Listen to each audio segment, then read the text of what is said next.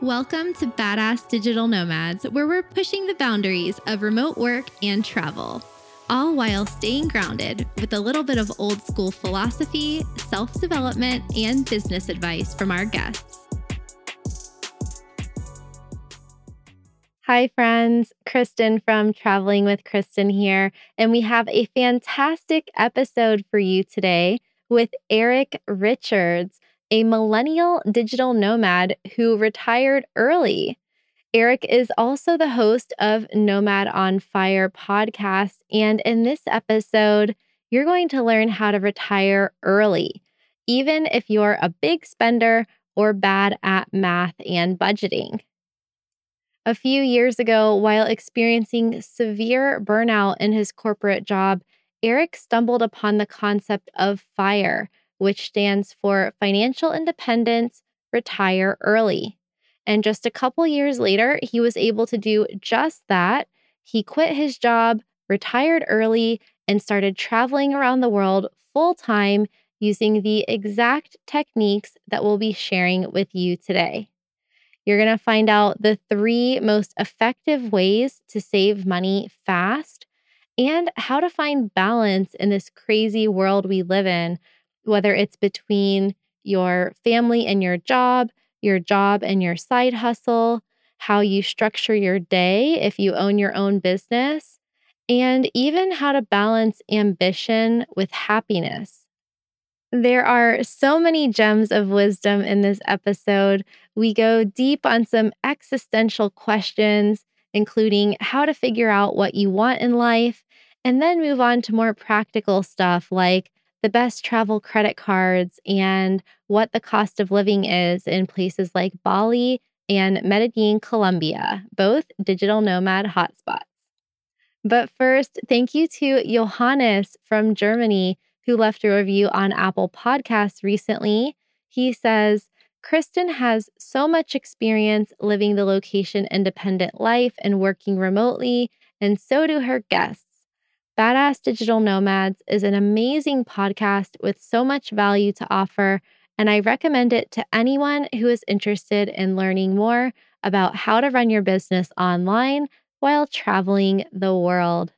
Thank you, Johannes, and everyone who's out there supporting. And if you'd like to access the extended video version of this and other interviews and lots more exclusive bonus content, then consider becoming a patron of the podcast for just $5 per month. You can join today at patreon.com/travelingwithkristen. And I just want to give a big shout out to all of my current patrons, including Walt, Tech Lords, Sean, James, Richard, Fred, Lakshay, and also to my anonymous patrons and donors. Thank you all so much. And if you're ready to start traveling again, make sure to check out my video this week on Costa Rica reopening for tourism to citizens of 44 countries, including at least 9 U.S. states. And you can find that over on my YouTube channel, youtube.com/travelingwithkristen. And now on to the show. So welcome everyone to another episode of Badass Digital Nomads. And my guest today is Eric from Nomad on F.I.R.E podcast. So some of you guys might have heard of him, but some of you maybe not. So today we are going to talk all about how to retire early and live your best life at whatever age you want, because that's how we roll these days. So welcome, Eric. Thank you, Kristen. I'm a big fan of the show. Super excited to be here. Where are you right now? Give us a little context as far as like, what's your quarantine status? What country are you in? I am currently in Savannah, Georgia, just kind of chilling here, laying low. I was in Bali when COVID kind of really started to get bad, and then just decided to return back to the US. I spent some time with family in Michigan, but yeah, now I'm just kind of laying low in Savannah. Oh, okay. So do you regret that decision, or are you good with it? I'm good. I'm good with it. It worked out. I think, hindsight's 2020. I think I might have made a few different decisions if I could go back and change it. But overall, it hasn't been too bad. I'm happy with it. I saw a really funny meme about Bali, and just said, like, don't send help. Because I hear there's like 70,000 foreigners there, and everyone's like, we're good. We're stranded on this island. Although I do feel bad for the Balinese people that are suffering from the lack of tourism. But as from an expat digital nomad perspective, to be able to stay in Bali all year without having to leave for your visa or your passport and with no tourists seems like a pretty good deal. Yeah, tropical paradise. Yeah, that would be pretty awesome. I actually have a friend, Krista Romano from Christabella Travels. Was she on your podcast? Yeah, I had Krista on the podcast. I thought I saw her name. She was on mine like a year or so ago, but she's in Canggu right now. And I was like, man, you really scored, because I love Bali. I actually just did a video about Bali's reopening, which now they're not reopening this year. So that's even better for the people that are foreigners there because they get to stay longer. But one of the downsides of Bali, in my opinion, is just how crowded it is, like in a normal time of year. Like I've been there during Nyepi, which is their, what is that holiday? It's not their New Year. Have you ever been there during that where they shut everything down? We were supposed to be there for that one, but then ended up, because of COVID, like leaving right before it. Right before. I think it was like the last week of March or something.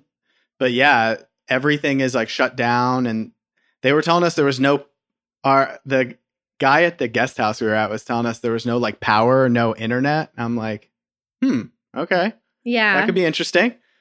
I landed in Bali the night before one time, and I didn't know that it was happening. And it's basically for, I think it's like 2 days or something where they have no activity. It's kind of like the Sabbath, I would think, in Jewish culture. It's like no technology, no working, no lights. Yeah, nothing, no internet. And I was just basically quarantined at a hotel with a bunch of Australians, and we just hung out in the pool, and it was pretty cool. But I can imagine that quarantine there would be kind of like a mix between normal daily life in Bali and Nyepi, because it's not as locked down as Nyepi, where if you go outside, you get like arrested. But it's also, not like super crazy with like millions of tourists in Kuta and that kind of thing, which can kind of like detract from some of the things that I like about Bali. But that's being very selfish, because everyone should have a chance to go there and do, go as a tourist or whatever they want. So where were you hanging out there before? I was in Canggu. Yeah, like I loved it there. I think just, the COVID information, like everything kind of escalated so quickly. And the place that we were staying at, like, didn't even have a kitchen. So just kind of like worst case scenario, we're like, oh, like if there's a food shortage or something, like, what are we going to do if all the restaurants are closed or there's no food in the grocery store? So, I mean, a little bit of panic. Yeah. And kind of returning back to the US. But yeah, I mean, in hindsight, I'm sure we could have gotten an awesome deal on like a great villa. I love the co-working space that I was using there. The gym, people always like laugh at me. They're like, your favorite thing about Bali was the gym. And I'm like, yeah. I never went to the gym there. I went to Body Factory, Bali. I'm not sure if you've heard of it or seen it, but they have this like recovery area, which is beautiful and just amazing. It has like a huge sauna. It has a cold pool.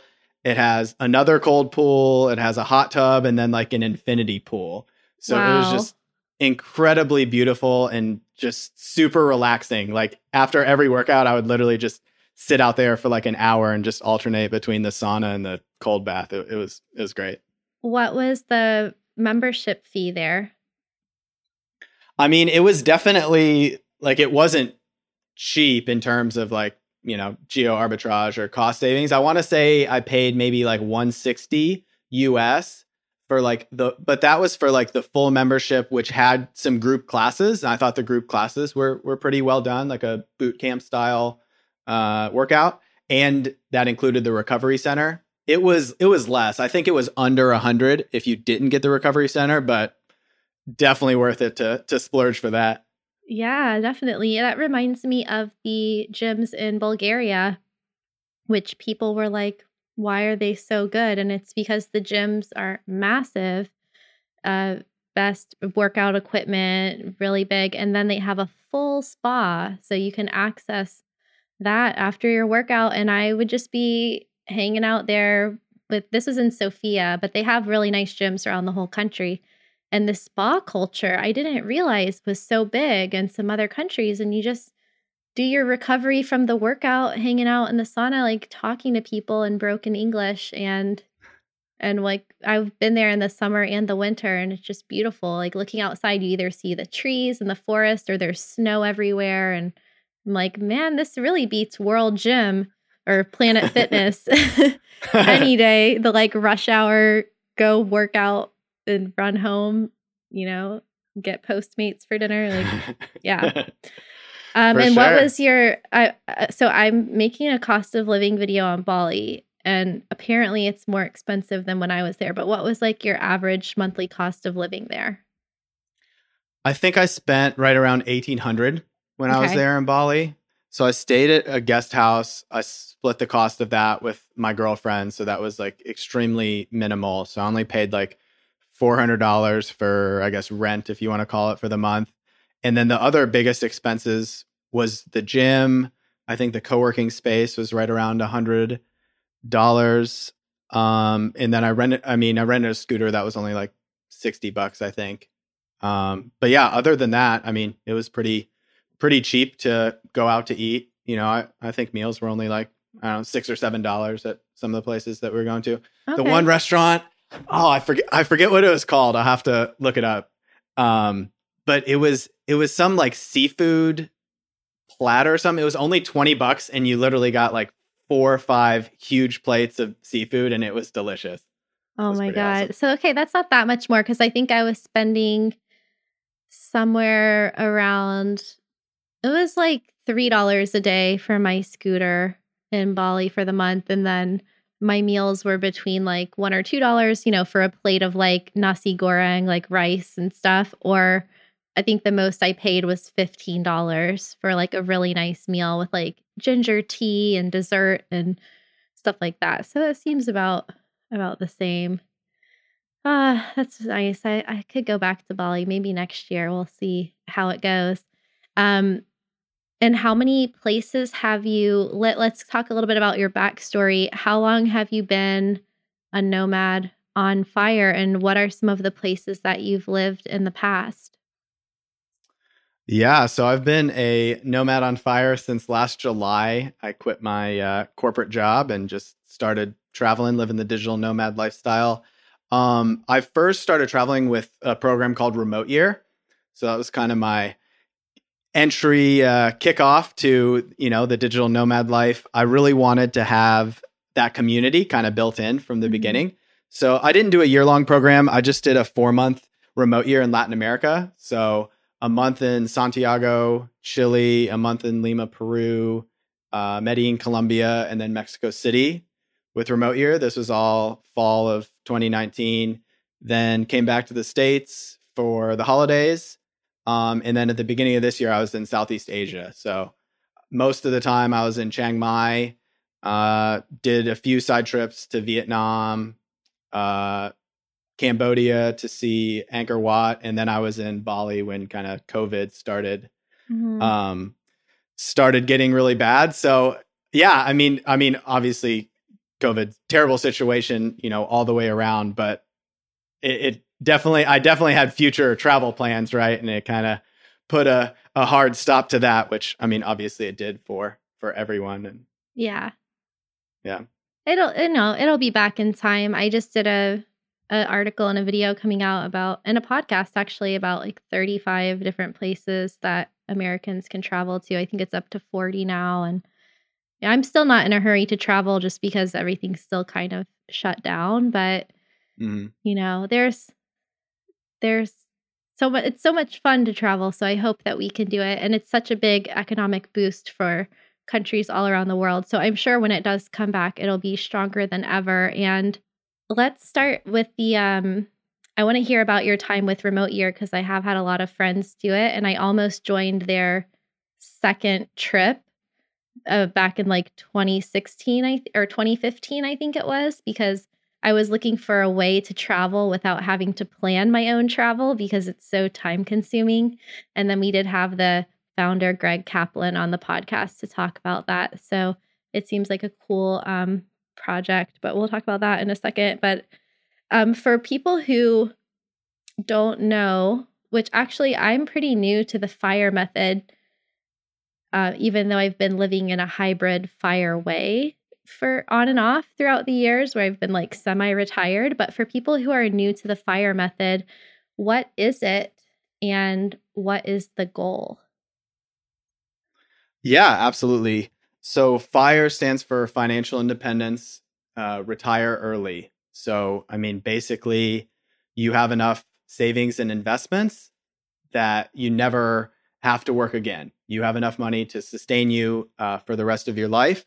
And, some of the audience listening today might be thinking like, oh, yeah, if I had a bunch of money, yeah, I wouldn't have to work either. But I think the cool thing about the FIRE movement is it's based on what your spending rate is. So it could be much less money than, traditional retirement financial advisors would recommend that you have. So traditionally, it's based off of the 4% rule, which basically the 4% rule is you can safely withdraw 4% from your portfolio every single year and then never run out of money. And that accounts for inflation. So you have enough money to last you in perpetuity, right? For the rest of your life. To reach 4%, the kind of rough math is you would need to save up 25 times your annual expenses. So if you live on $40,000 per year US, you would need $1 million in savings and investments. And then you could withdraw 4% of $1 million is $40,000. Then you can live on that forever. That's kind of the more traditional approach of financial independence, that you have kind of that large nest egg of savings and investments. Then you sell off those, like a little bit of your portfolio every year to kind of have the cash to live for the year as the drawdown approach. But there's some other ways that you can do it as well. So maybe you have some better cash flowing assets. So maybe you have some dividend stocks, right, that pay you on a quarterly basis, or real estate investments. A lot of people have achieved financial independence through real estate. I personally have gone a more traditional approach, just investing in the stock market.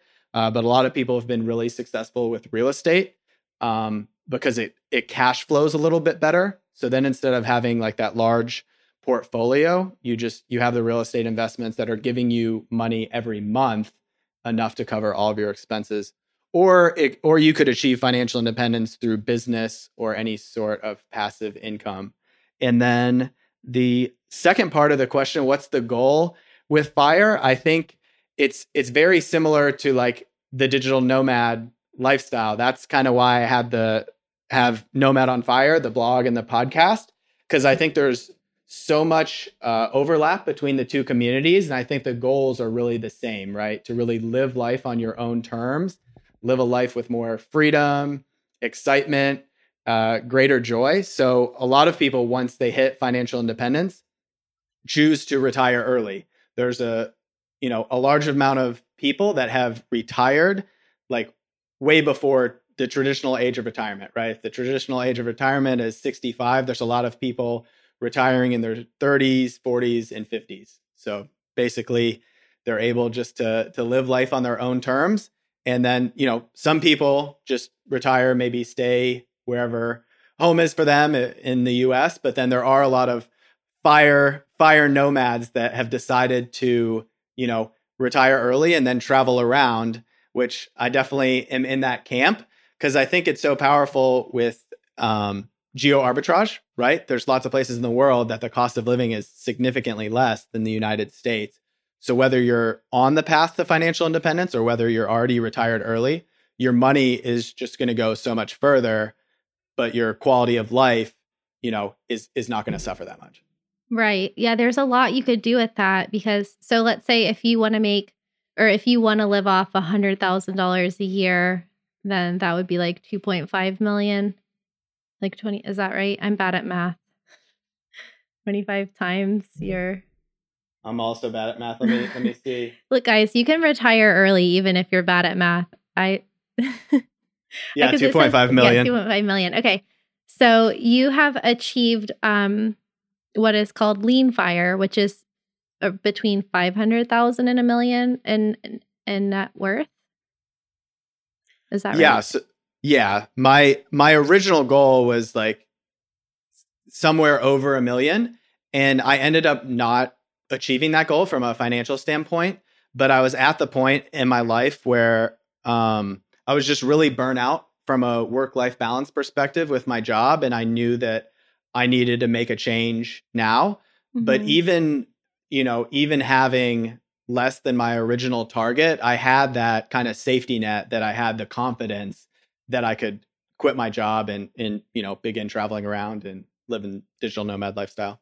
Right. So you could invest in stocks, you could do housing, and then you could maintain your cost of living as it is, or you could do that geo arbitrage where you set your FIRE goal based off of whatever it is that you're living off of now, and then you move to a place that has a lower cost of living but a higher quality of life. So it's like for people listening, I always compare like Southeast Asia to Japan. Like there have been months where my credit card's like 15 grand or something. And I'm like, I could live for a whole year in Thailand off of this. And it just makes me sad. I'm like, why did I spend that much money this month? But that's part of the digital nomad lifestyle too, is sometimes you don't want to live on a shoestring budget. Sometimes you just want to like ball out and stay in nice places and go to expensive places like Sydney and London and Tokyo and not care about money. So there's like these different types of experiences that you can have. But that's cool. Like I haven't really looked into it that much because I guess my goal hasn't been to retire early, but I've always liked having what my friend Io says is fuck you money, which is like you don't have to work. Like you don't have to work and you don't have to work for anyone and you don't have to do what you don't want. And so I think by never having had a 9-to-5 job and always being able to generate an income from anywhere, that allows me to choose all of the elements of my life, like where I live and what I'm doing during the day and what I'm doing for work. And a big misconception from people who want to either retire early or become nomadic and just like live really cheaply so they don't have to work, being like that perpetual backpacker, is that 9 times out of 10, and that's not scientific, but that's my estimate, you will get bored. Like I've met a lot of people that live off passive income, or I've also gone through phases where I wasn't working a lot and I had money coming in. You start to lose yourself. You start to lose your like sense of purpose. So when we think of retirement as like the end goal of life that you achieve at 65, maybe at 65, you like really don't want to work anymore because you're tired, but you're also old.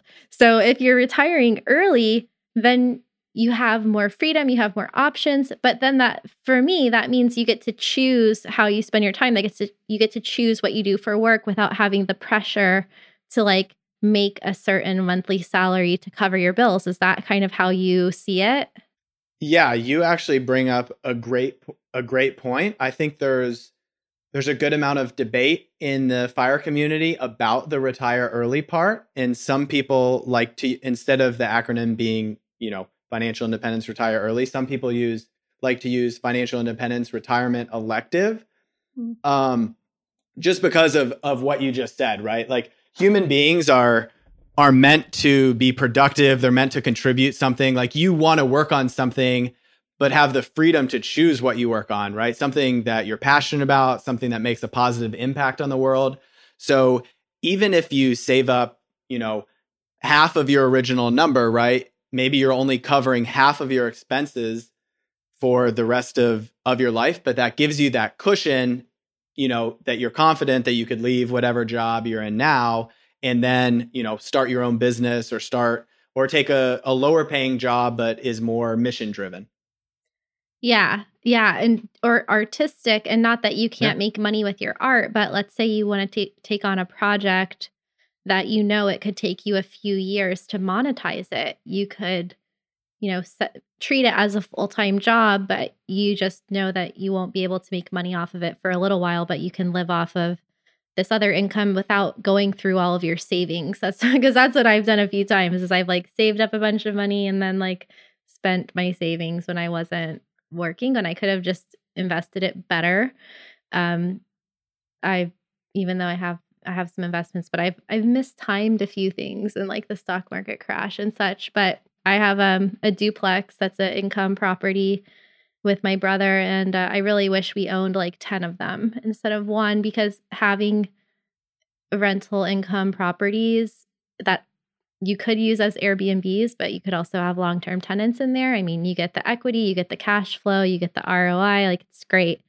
But I'm interested more, and hopefully the listeners are too, about how you got started with the FIRE method, because you mentioned that you wanted to leave your corporate job. Can you tell us a bit about what your job was, how many years you were in it, and when did you start saving money when you were a full-time employee? Did you cut back on all of your expenses? How long was it between the time where you found out about this concept and made the decision that you wanted that freedom, and then when you were able to actually quit your job?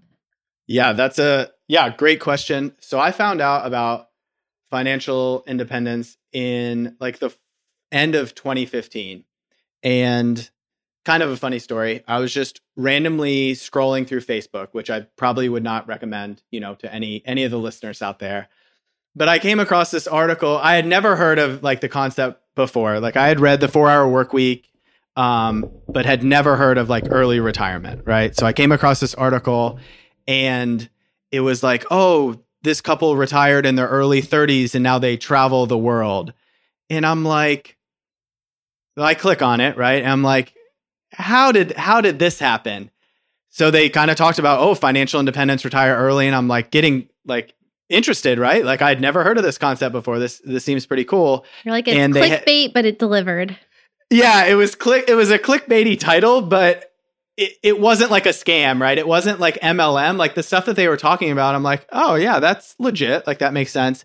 And I read their blog. It was actually Millennial Revolution, Christy and Bryce from Millennial Revolution. I met them in Chiang Mai at the Nomad Summit, which is pretty awesome. Oh, cool.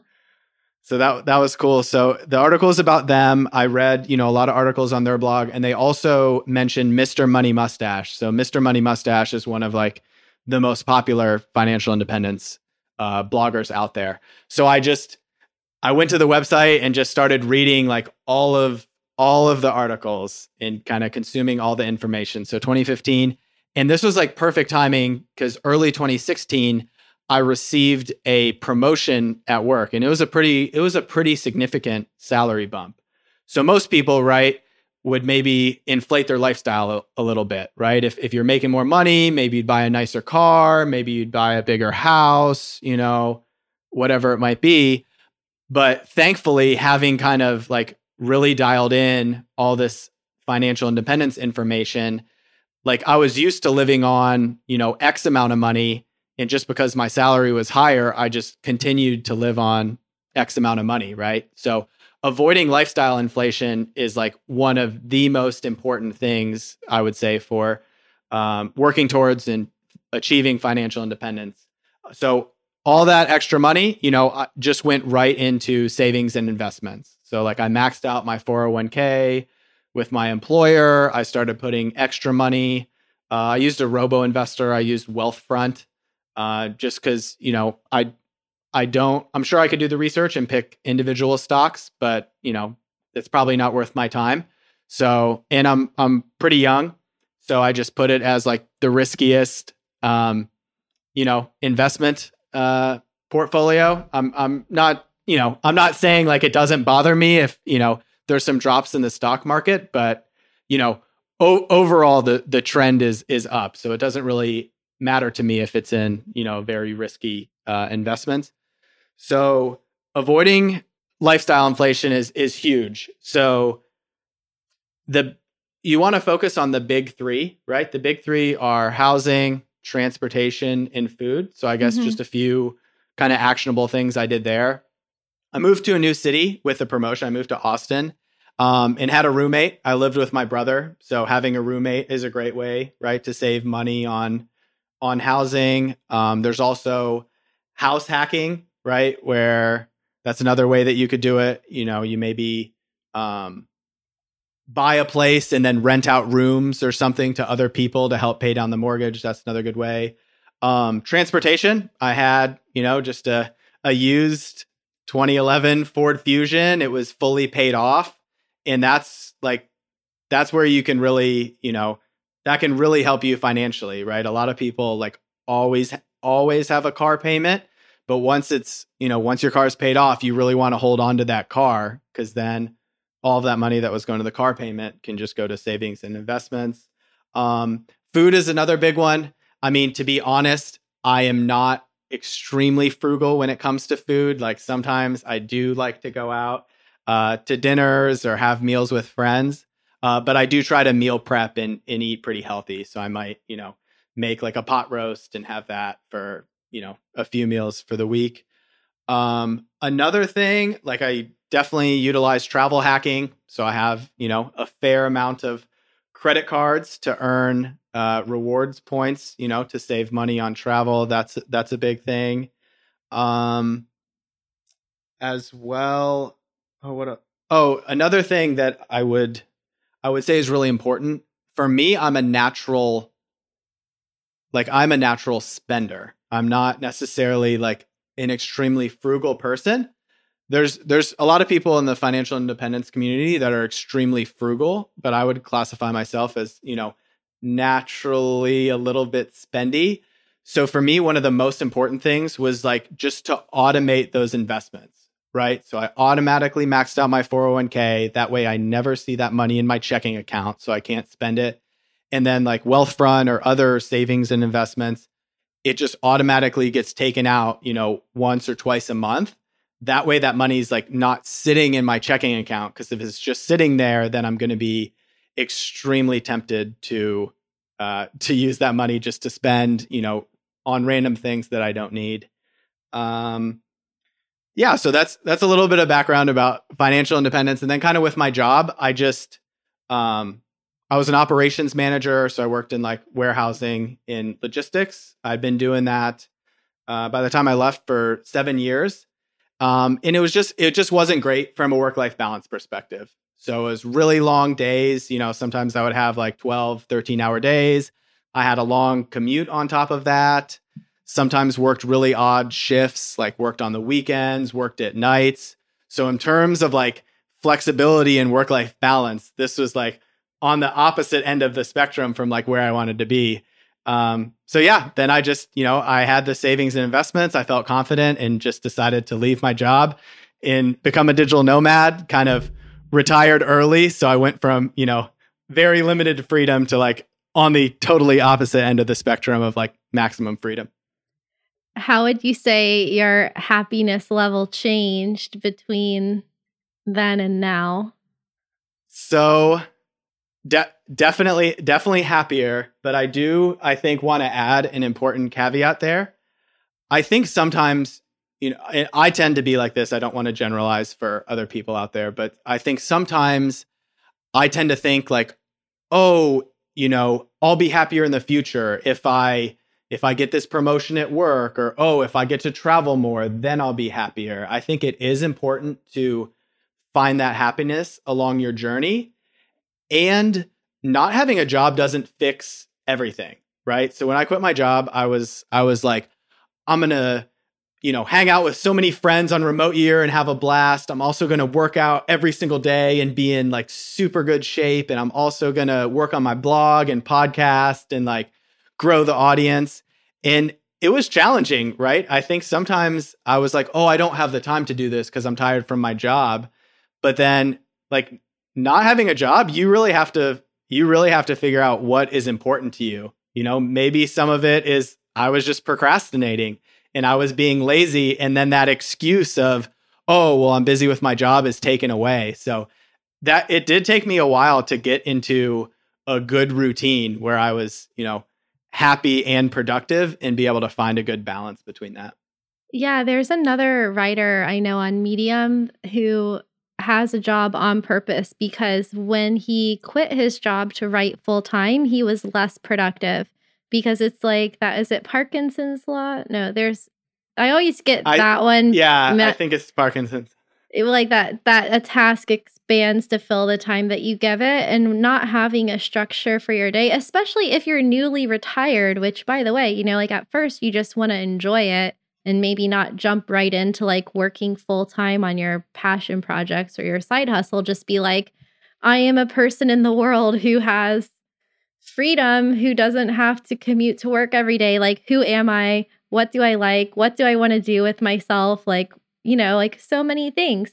So it's good to have that space to get to know yourself, but then that can be a slippery slope between relaxation and self-development and, taking some time off versus like just being lazy or losing yourself because you've lost your sense of purpose and you're not really busy anymore, because a lot of us use busyness as an excuse. And I actually would be the first to admit that I think I've used that as an excuse. I think I've used travel as an excuse. And so I've been forced to really take a close look at myself this year because I'm like, wait a second, I haven't traveled anywhere. And I usually spend about 500 hours a year on travel alone. That doesn't include like socializing and all the other stuff that goes along with it. So I'm like, I feel like I should have been more productive during this quarantine because I have less to do and I'm not jet lagged and I'm not packing and unpacking. And so sometimes we have to look in the mirror and say, like, am I the source of the problem here? Am I really this busy? Do I really not have time? Am I really that tired? Or do I just lack clarity over what my goals are? Have I not broken this task into small enough pieces? Like, there's so many other things, but you have to like diagnose it, and that's for each person to do. So props to you for admitting that to yourself and to everybody, because there is that pot of gold at the end of the rainbow sort of thing. And after having financial independence and location independence and being able to travel and do whatever you want, that doesn't magically solve all of the tribulations, the trials and tribulations of life. Yeah. Absolutely. So it's about, I guess, keeping things in perspective. And also like once you have it all, like what do you want? I mean, I'm asking the audience, but I'm also asking you, and I'm also asking me, like, when you have financial independence, when you have location independence, when you have, your blog, your podcast, you're like working on things that you're passionate about, you have a girlfriend, it's like, you're like, okay, well, now I've checked off all of those boxes, but what else? It's like, what else is there? You can help more people, you can volunteer more, you can make more money. Like, there's always more and more and more, but there's also the human experience. And like, unless you become enlightened, like, you're always going to feel humanness, human feelings. You're always going to feel inadequate. You're always going to feel anxious. Sometimes you're going to feel fear. You're going to feel uncertainty. You're going to feel love. You're going to feel joy. Like, you're going to feel all of the feelings. So it's like coming to terms with, okay, like, I've achieved all of these things really early in life compared to like what the linear thing is. So it's like, how do I enjoy that and, be content with what I have, but still not like just give up and be like, okay, I'm done. Right. Right. Yeah. It really makes you think about those like super deep existential questions, right? All about life. And I think like remote year was a lot of fun. I think it just kind of took me a little bit of time to kind of figure out what I wanted, because I think naturally like I do like to work if it's working on things that I care about and that I'm passionate about. And I was kind of more skewed towards like having fun and socializing aspect. So then I'm kind of, type A, like maybe a little bit uptight. So I kind of had to be like, no, you've been working really hard for a while. Like just have fun, hang out with your friends. And then like Southeast Asia, like at the beginning of this year, I did get into like a much better groove of really balancing like, okay, get up, work out, then go to co-working space for a few hours, be productive, work on the blog, work on the podcast, and then have that downtime, right? Like go out to dinner with friends or go on a hike or something and just like have that downtime or social time to chill. Yeah. And would you classify yourself as an introvert or extrovert or ambivert, or is it contextual on the situation? Definitely contextual on the situation. I mean, I think I'm more naturally an extrovert, but I think that I've always seen different definitions. I think the technical definition maybe that I've seen is that like if you're an extrovert, you gain energy from socializing with people. So I would classify myself as that. Like I definitely gain energy from interacting and socializing, but I absolutely like need alone time where I'm just like reading a book or watching Netflix, listening to podcasts, like chilling by myself. Yeah, just to recharge. For sure. And what brought you to Savannah? Is it family or friends or girlfriend? Just hadn't seen this area of the country, so just wanted to check it out, spend some time here. Okay. A lot of stuff is open here more than what was open in Michigan. Are you there through the end of the year, or what's next for you? Yeah, I think I should be here through the end of the year. And then next, I'm not sure. I think it all kind of depends on COVID situation and if stuff starts to open back up. But say there's a vaccine or COVID is like, eradicated, say it's like perfect case scenario, and this is like relatively soon, say early next year. I would love to go back to Colombia. I really liked Medellin, so I'd love to spend some more time there. There's still so many places I haven't been in Mexico, so I probably would spend some time in Mexico as well. And then I really have not spent pretty much any time in Europe. So I think after revisiting Colombia and Mexico, I would spend a lot of time in Europe. What were the things that you like about Colombia and Mexico as far as like the day-to-day lifestyle there as an expat?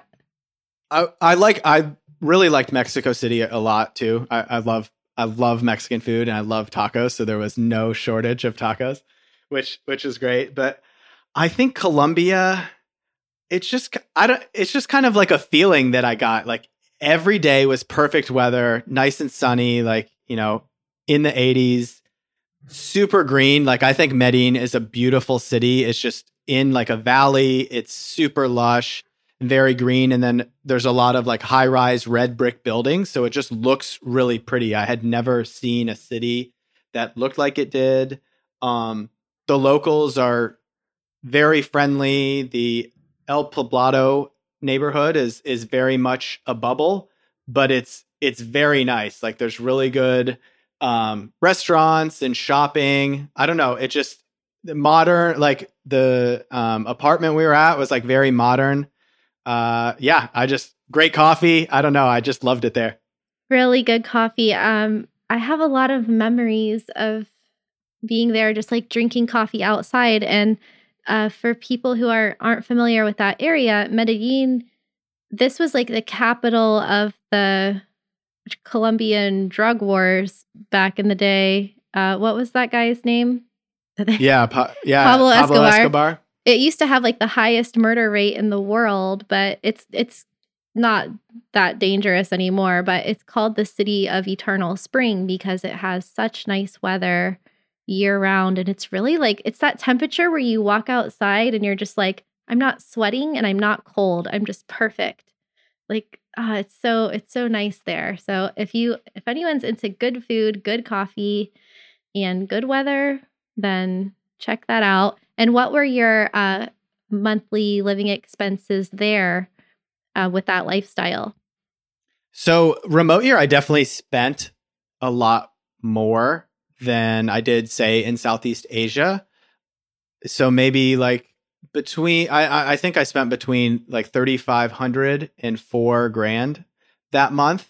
So I did do remote year with my partner. So there is a couples discount. So I saved a little bit of money there, but like I have an article on my site where I kind of give a remote year review and like really talk about my experience in depth and talk about some of the costs. It was definitely like pricey and kind of more than, I wanted to spend within my budget when I was on it, but it was extremely worth it in terms of having the community and just, the people that you're traveling with and doing side trips. And, there's always something going on, some sort of social event or party or somebody's birthday. So just having that community was worth the cost for me personally. And then especially like after the 4 months, like if you go through a remote year program, you become a citizen or like basically an alumni of it. And I feel like that's when it's really worth it. So after remote year, become a citizen, like basically an alumni. You have access to remote year Slack community, which is like lifetime access, right? So that's like primo. There's like 3,000 people, I think, in this Slack group. So travel questions, business connections, like podcast guests, that's a great network. And then one of my favorite things is you can also kind of like piecemeal and like pick and choose like a la carte what you want to pay for if it's a remote year city. So Chiang Mai, for example, is a remote year city. So my girlfriend and I travel there on our own and just paid to do like remote year events Social and use stuff. in the co-working space with the group that was there in February. But then like we found our own place on Airbnb. So it was so much cheaper in terms of housing and total cost, but we still had like immediately had, 25 friends to hang out with. Yeah, I remember when I was looking at it when it first came out back in like 2015, but I thought I'm not going to spend it was for the 1 year program because they didn't have the short term ones. And I'm like, they're going to all the places where it costs like $500 a month to live there and they're charging like 3,000. So they're, they have to make a business, make a profit. Right. But I was like, Slovenia, Bolivia, like all these super affordable places, Argentina, I was like, I can travel there on like half the cost, but then you don't get that community. But now there's so many ways to meet other people. But I still think that there's like a time and place for co-living if people are considering remote year. Like we can link to it in the show notes and maybe you can do a 2-week or a 1-month program. I don't know what the minimum is to become a citizen, but Matt Bowles, of the Maverick show, he's talked about how becoming a citizen of remote year and having access to that alumni network has been really worth it for him. And I think he did the 1-year program. And like, to be honest, I don't even know if I want to travel with anyone, even my future husband, for a whole year.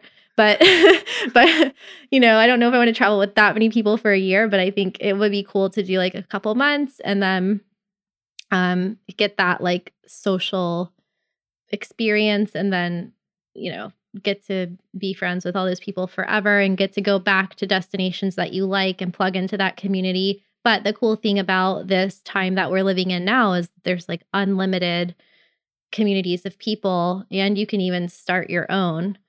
So everyone's going remote now and I think it's just going to be normal. So you won't have to explain where you live anymore or really what you do, or it's just going to be like, yeah, people get it. Yeah, you're remote right now or you're whatever, you're a nomad. Because before people were like looking at you like you had 3 eyes. Like, what are you talking about? So before you go, I would love to know what is a travel hack that you've learned in all of this nomading on F.I.R.E and credit card points hacking and things like that. What is a tip that you have for people that are looking to save money on their travel?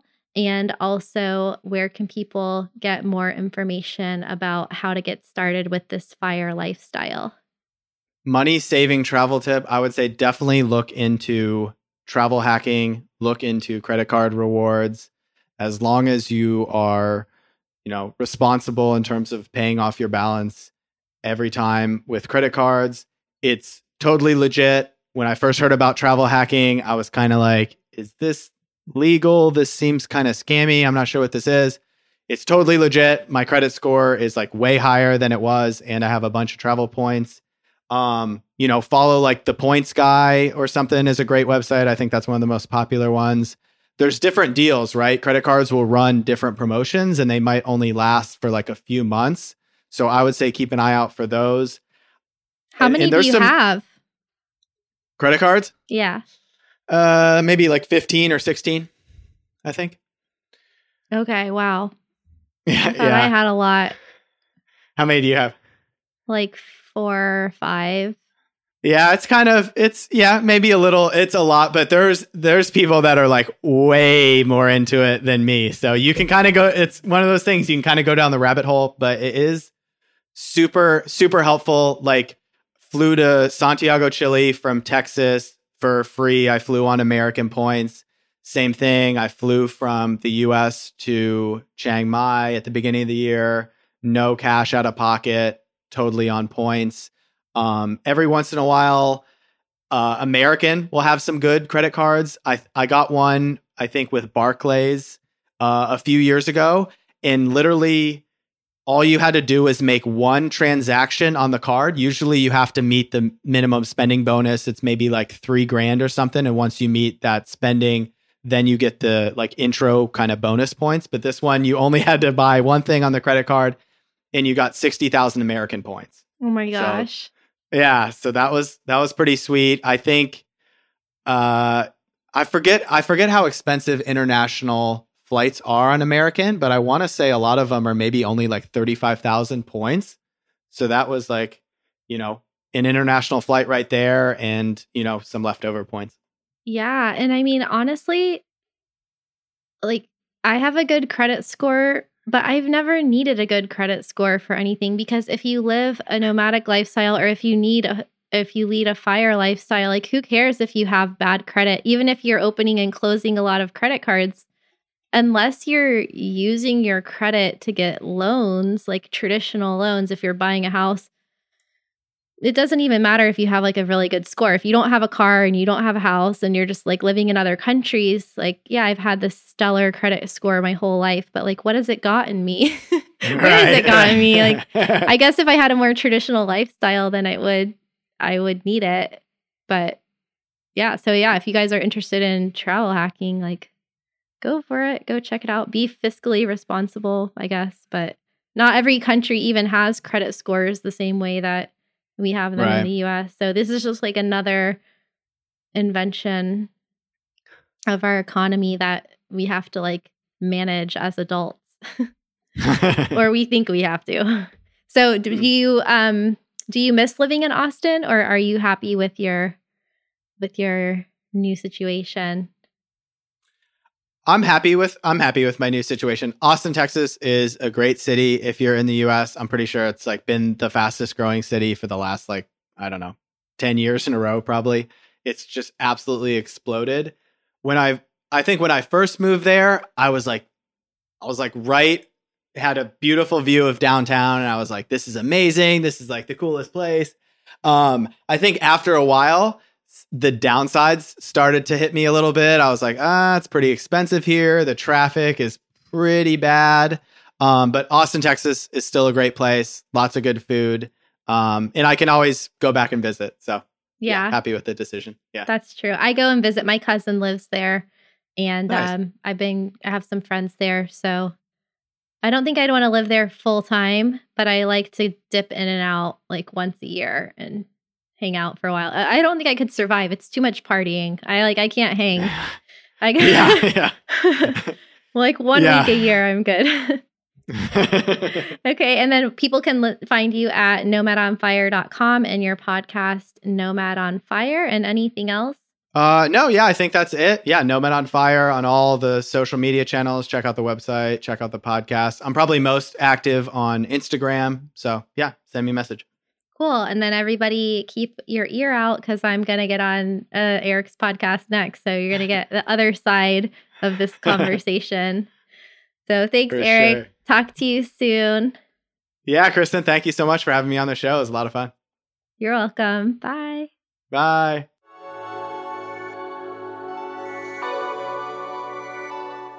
Thank you so much for listening. And remember to leave a review for the podcast wherever you listen and share this episode with someone you think it might help.